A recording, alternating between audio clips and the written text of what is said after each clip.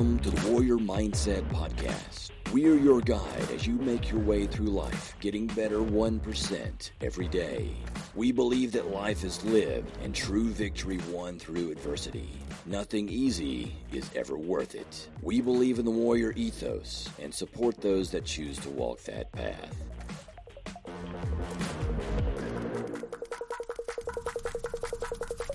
All right, another Warrior Mindset podcast episode.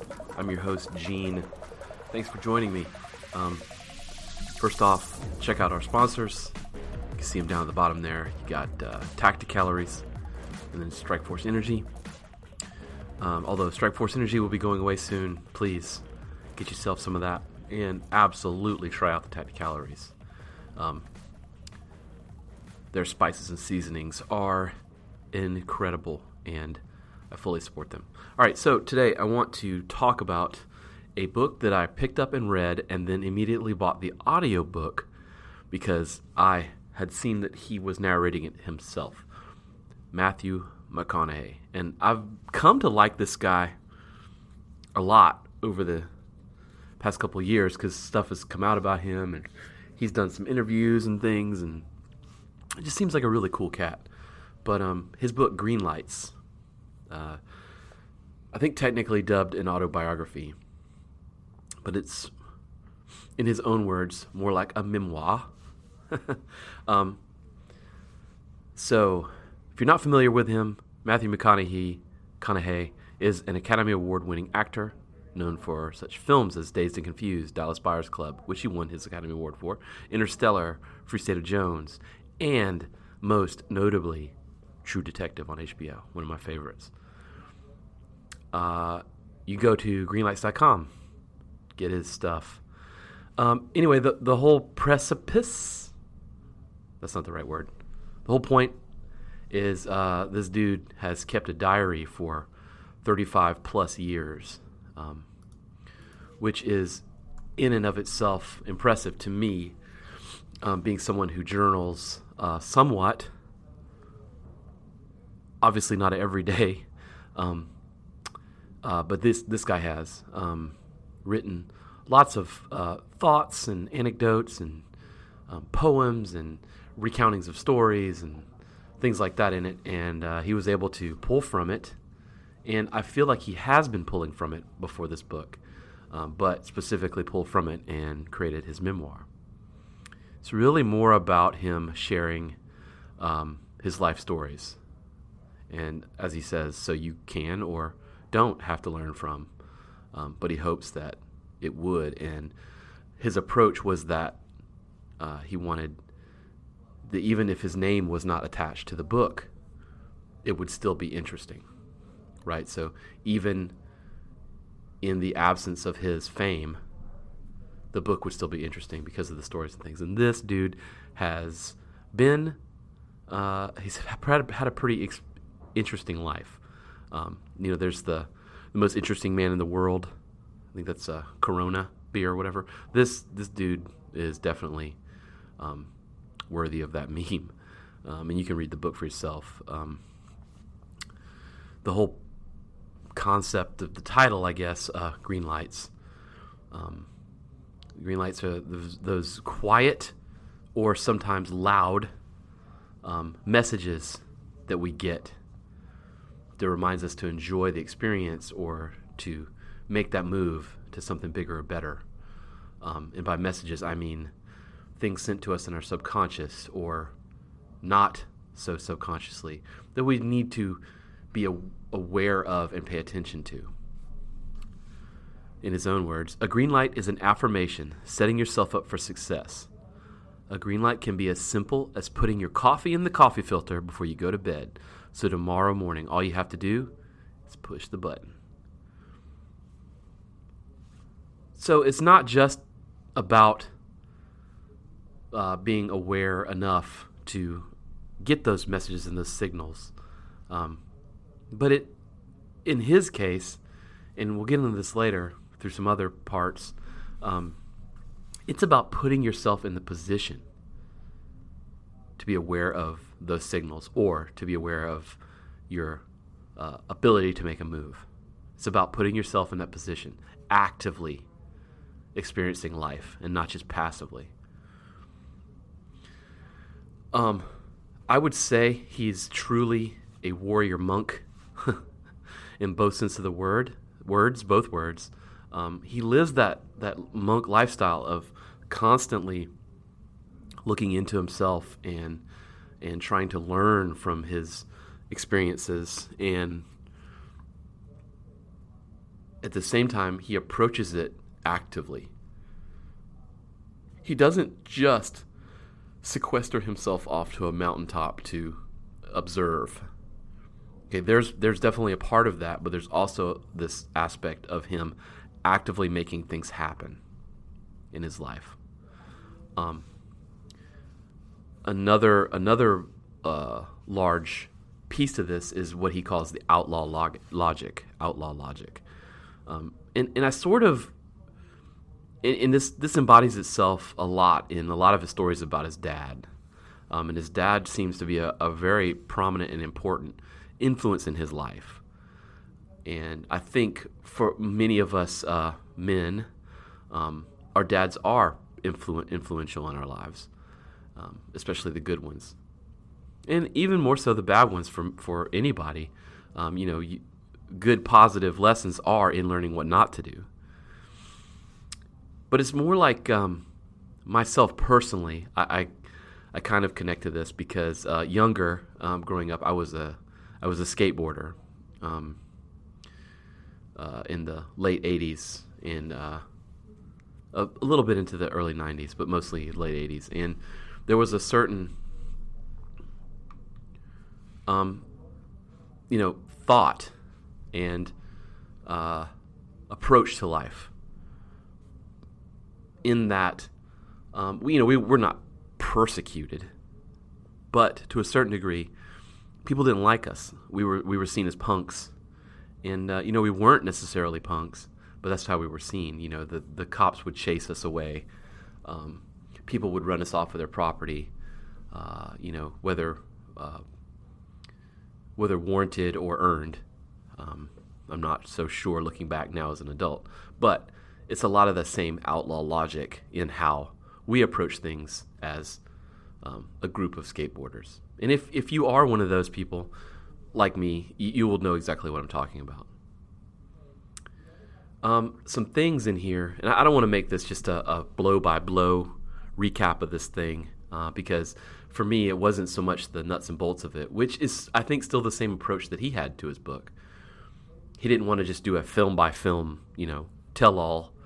It really wasn't the point. The point was more about the experiences, and that's kind of how I want to approach this. One of the things that struck me was some of the stories about his mom and his dad, but his mom.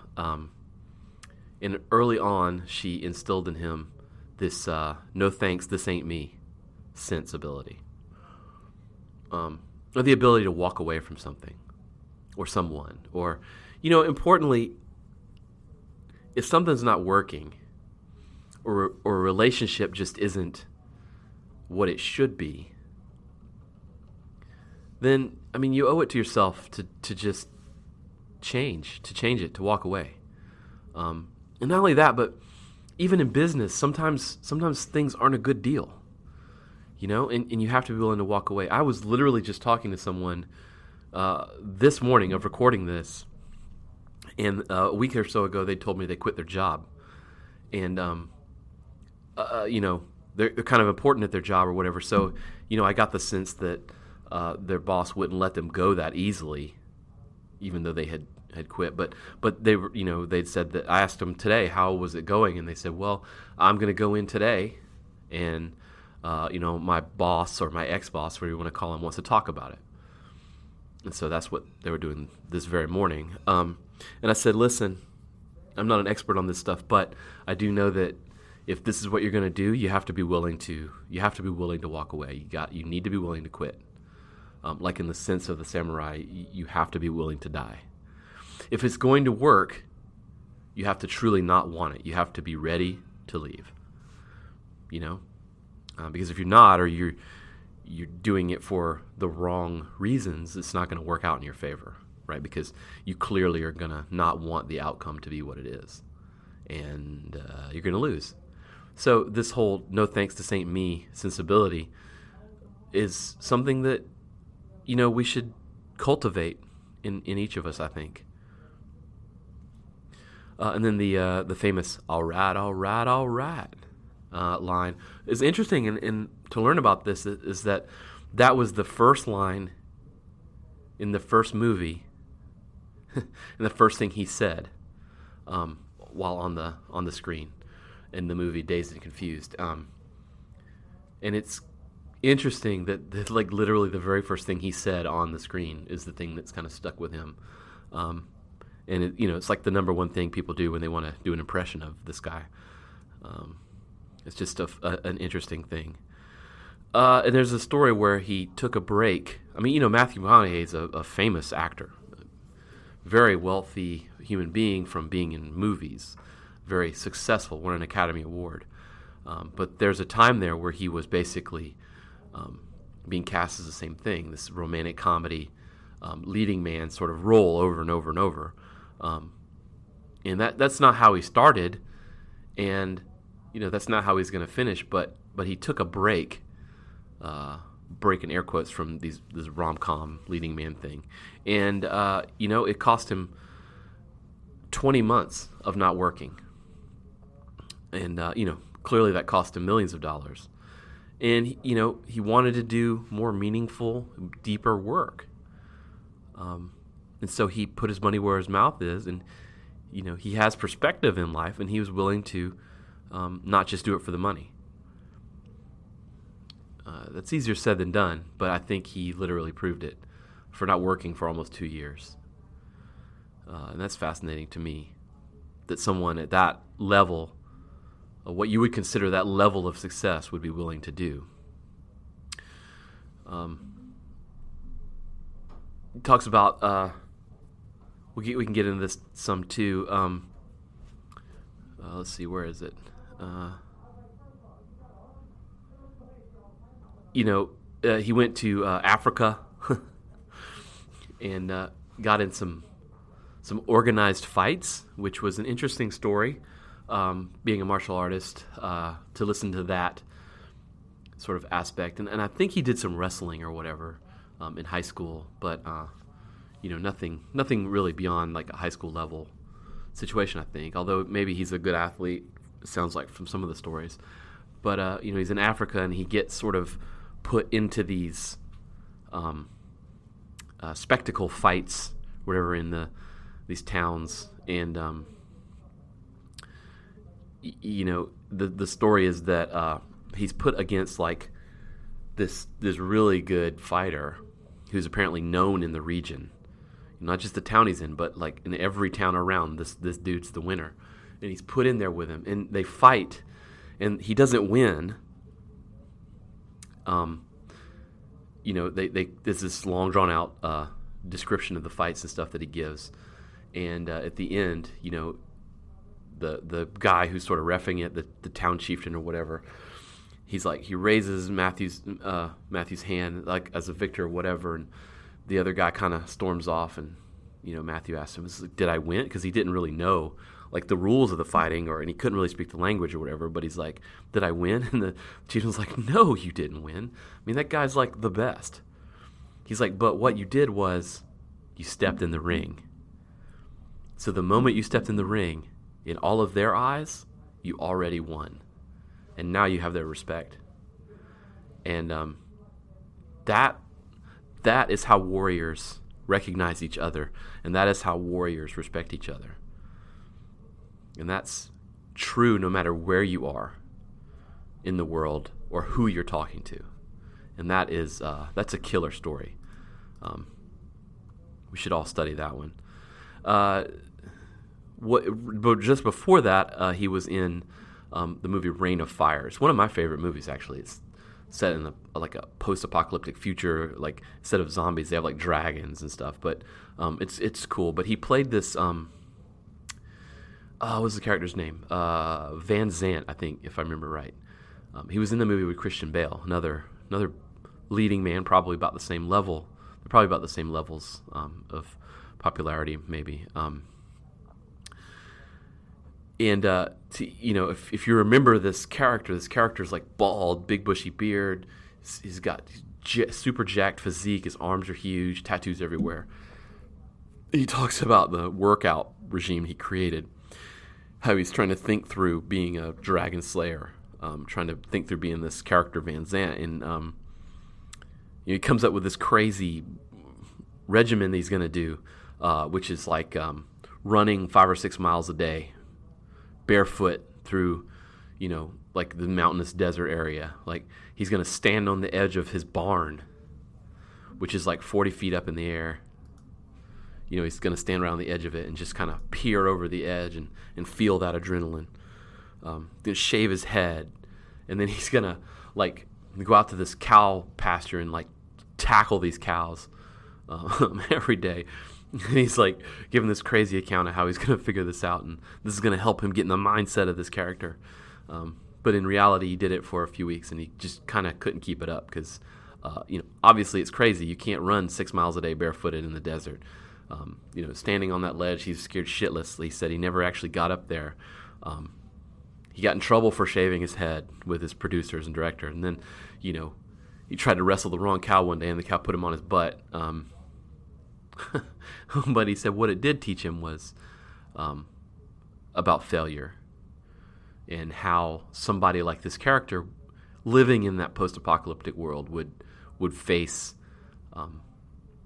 adversity against their plans, aka failure all the time, and would still have to be alive.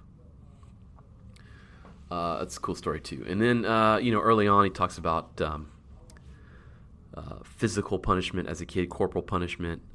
I got that too as a kid. I got spanked. I've spanked my kids before. I don't 100% agree with it. But like Matthew McConaughey, I would never trade in that upbringing for anything else. And, those lessons that I got from that, learning what not to do, and, that there are consequences for my actions early on are invaluable. And I think, I don't know if that's the answer or not. A lot of people are going to disagree with that. To each his own there, whatever. But I do think that we are lacking that as a society. We're lacking that fear of consequences, because that can be what helps drive you, or not. So I never knew this about him, but he went to law school, and it was sort of a big deal for him to get into law school. And then he changed midway to film school because he wanted to be an actor or whatever. He just wanted to be in that industry. And the story he tells about when he calls his dad, and he was afraid to have this conversation with his dad. He was afraid to tell him, that he wasn't going to be in law school anymore. And, it was this big build-up and stuff. And his dad said, well, don't half-ass it. And that's beautiful to me. And it is because I'm not comparing myself to him or his success, but I went to college as a studio art major and later changed to graphic design. It was very similar. But got a lot of feedback from my parents, and they didn't understand it, and we're always pushing to like, why don't you just study business or whatever? And I can feel that. I can feel that fight, and I can feel that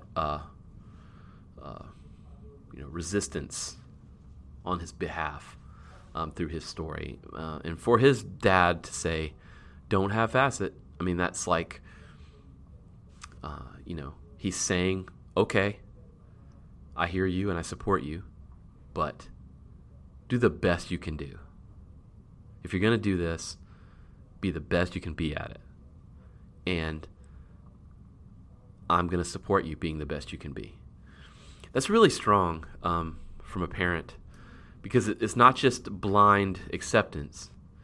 It is acceptance, but also a push. It's also saying, I expect you to do very well at this, if this is what you're going to do.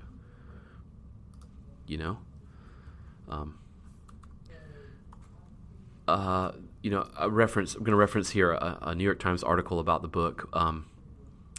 I'll read this section here. He recounts how he landed his breakthrough role as the likable sleaze Wooderson in Dazed and Confused by tracking down the film's casting director, Don Phillips.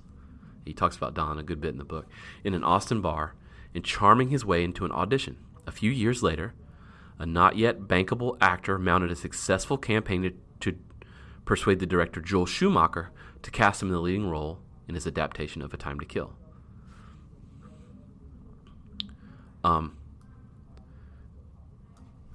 So stories like these illustrate how he is not content to merely let life happen to him. It's always been obvious to me that I do not have a laissez-faire attitude, he says. It's a state of being that I work at continuously, daily, and I break a sweat to get it. Perpetually preparing himself for opportunities and actively steering himself towards them. Okay, the point of this Dazed and Confused audition story isn't that he simply happened to be in the right place at the right time. It's not about being magically discovered in a bar. Like, he went over to the guy he heard was casting it and talked to the guy and talked him into it. Matthew's playing the long game. Right? So, again, this theme of being active in your endeavors, not just passive. You know, don't just observe life like a monk recluse, right? Be the warrior monk and observe life as it's happening, but actively participate in it, right? Throw off your fear of judgment and dance, man. You know, if there was any lesson I wanted my two sons to have in life, it would be that one. Be active in your life. Make things happen. Don't just respond. Hell, even in fighting, it's something I coach. Don't just be a counter fighter, right? You don't just wait for something and then react to it. That's not how you win. You know? Musashi himself tells us there's 3 modes of fighting. One is attacking first, right? One is waiting and then reacting, and then one is doing it at the same time, like both sides attacking at the same time, right? 2 out of 3 of those involve you actually attacking. That's just good advice.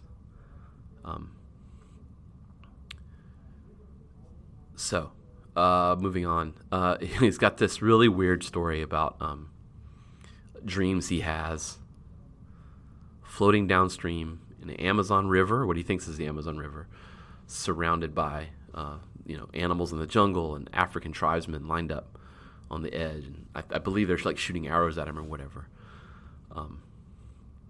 And to be weird about it, he has like a wet dream because of this. And I'm not sure the psychology there. But again, it's part of his charm to be open and make his stories a little wild. But in the end, he interpreted these dreams as signals.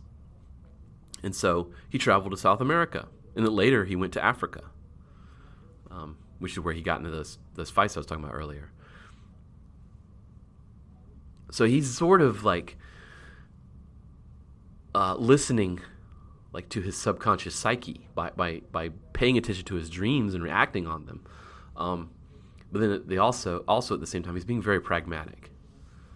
And I find that charming, and I find it very insightful personally, because I don't know if I've ever actually acted on a dream.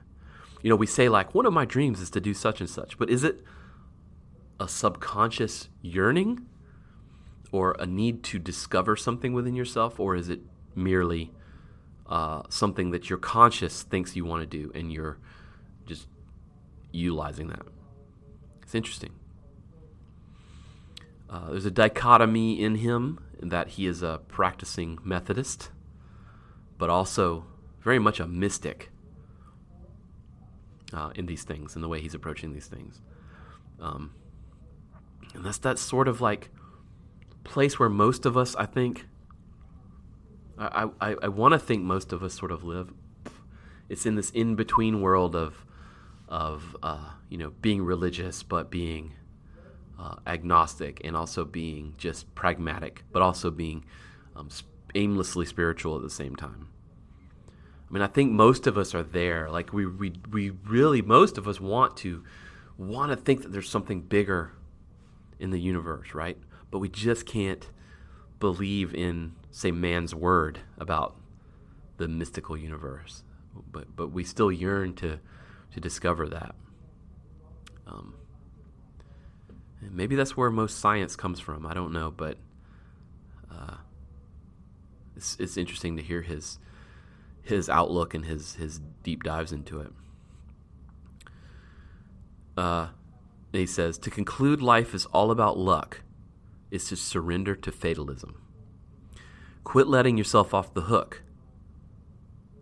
If that's true, then run every red light. You've got your hands on the wheel. You're making choices. They matter. It's an interesting quote. Quit letting yourself off the hook. If life is all about luck, then run every red light. You have your hands on the wheel. You're making choices. They matter. Yeah, be active. Actively make something happen. Actively use the one power in life you have, which is the power to choose. Right? Even doing nothing is a choice. Pay attention. So I'm going to drop some links in here as well. His University of Houston graduation speech. I'm gonna drop that in there. I might dig into that in another thing, because I'd found that a while back, and I've been sort of itching to touch on that in another episode or something. But and then recently he was on Joe Rogan, 1552. It's a really great thing. I mean, honestly, you could just listen to that if you don't want to spend any money on the book. That's pretty deep too. And if you're a Rogan fan, having Rogan and McConaughey together, it's pretty cool. And I can only look forward to the day where Rogan gets Keanu Reeves on here. But here's some stuff that comes out of that, which are from the book as well. But so, like, one of his rules in life that he does in the morning is check in with yourself before you check in with the world. Right? I mean, how often do you wake up and open up your phone? I mean, holy shit. You don't even know, you wake up, you don't even know if you're okay yet. And then you're feeding your brain with this outside influence. Take a few. Go take a pee. Get some tea or some coffee or whatever you do in your morning. And then look at that stuff. Then check those emails. Check in with yourself first. That's some strong advice, man. I think we all need to do that. I'm going to start doing that. Immediately. Stress is part of life. It means you give a damn. My sensei has said, I don't know if he said it or if another black belt friend of mine said it, was that if you are nervous, it means you care. Right? If you're nervous about something, it means you care about the outcome. You care about what you're going to do, right? So stress is part of life. It means you give a damn. If you're feeling stressed about something, it means you actually care. You should be sensitive to that. You should study that and research that interpersonally and figure out, where that's coming from and what's going on there. Equality of outcome is not equality of effort.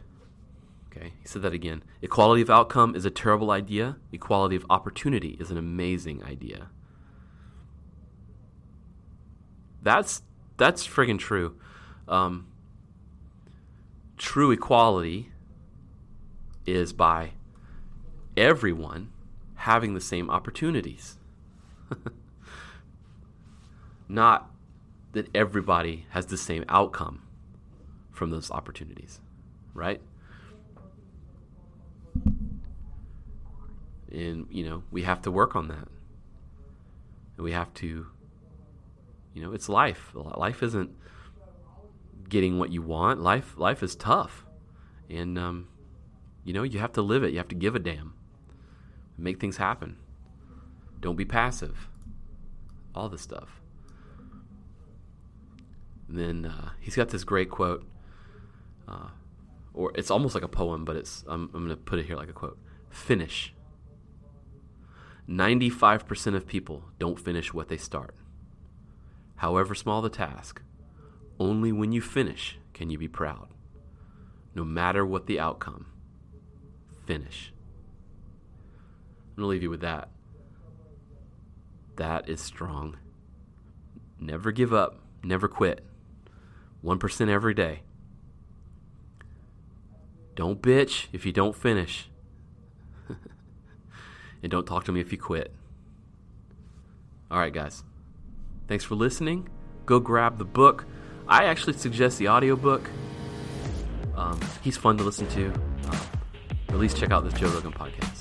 And hope you fall in love with this dude as much as I have. Super looking forward to what else he puts out. Catch you later.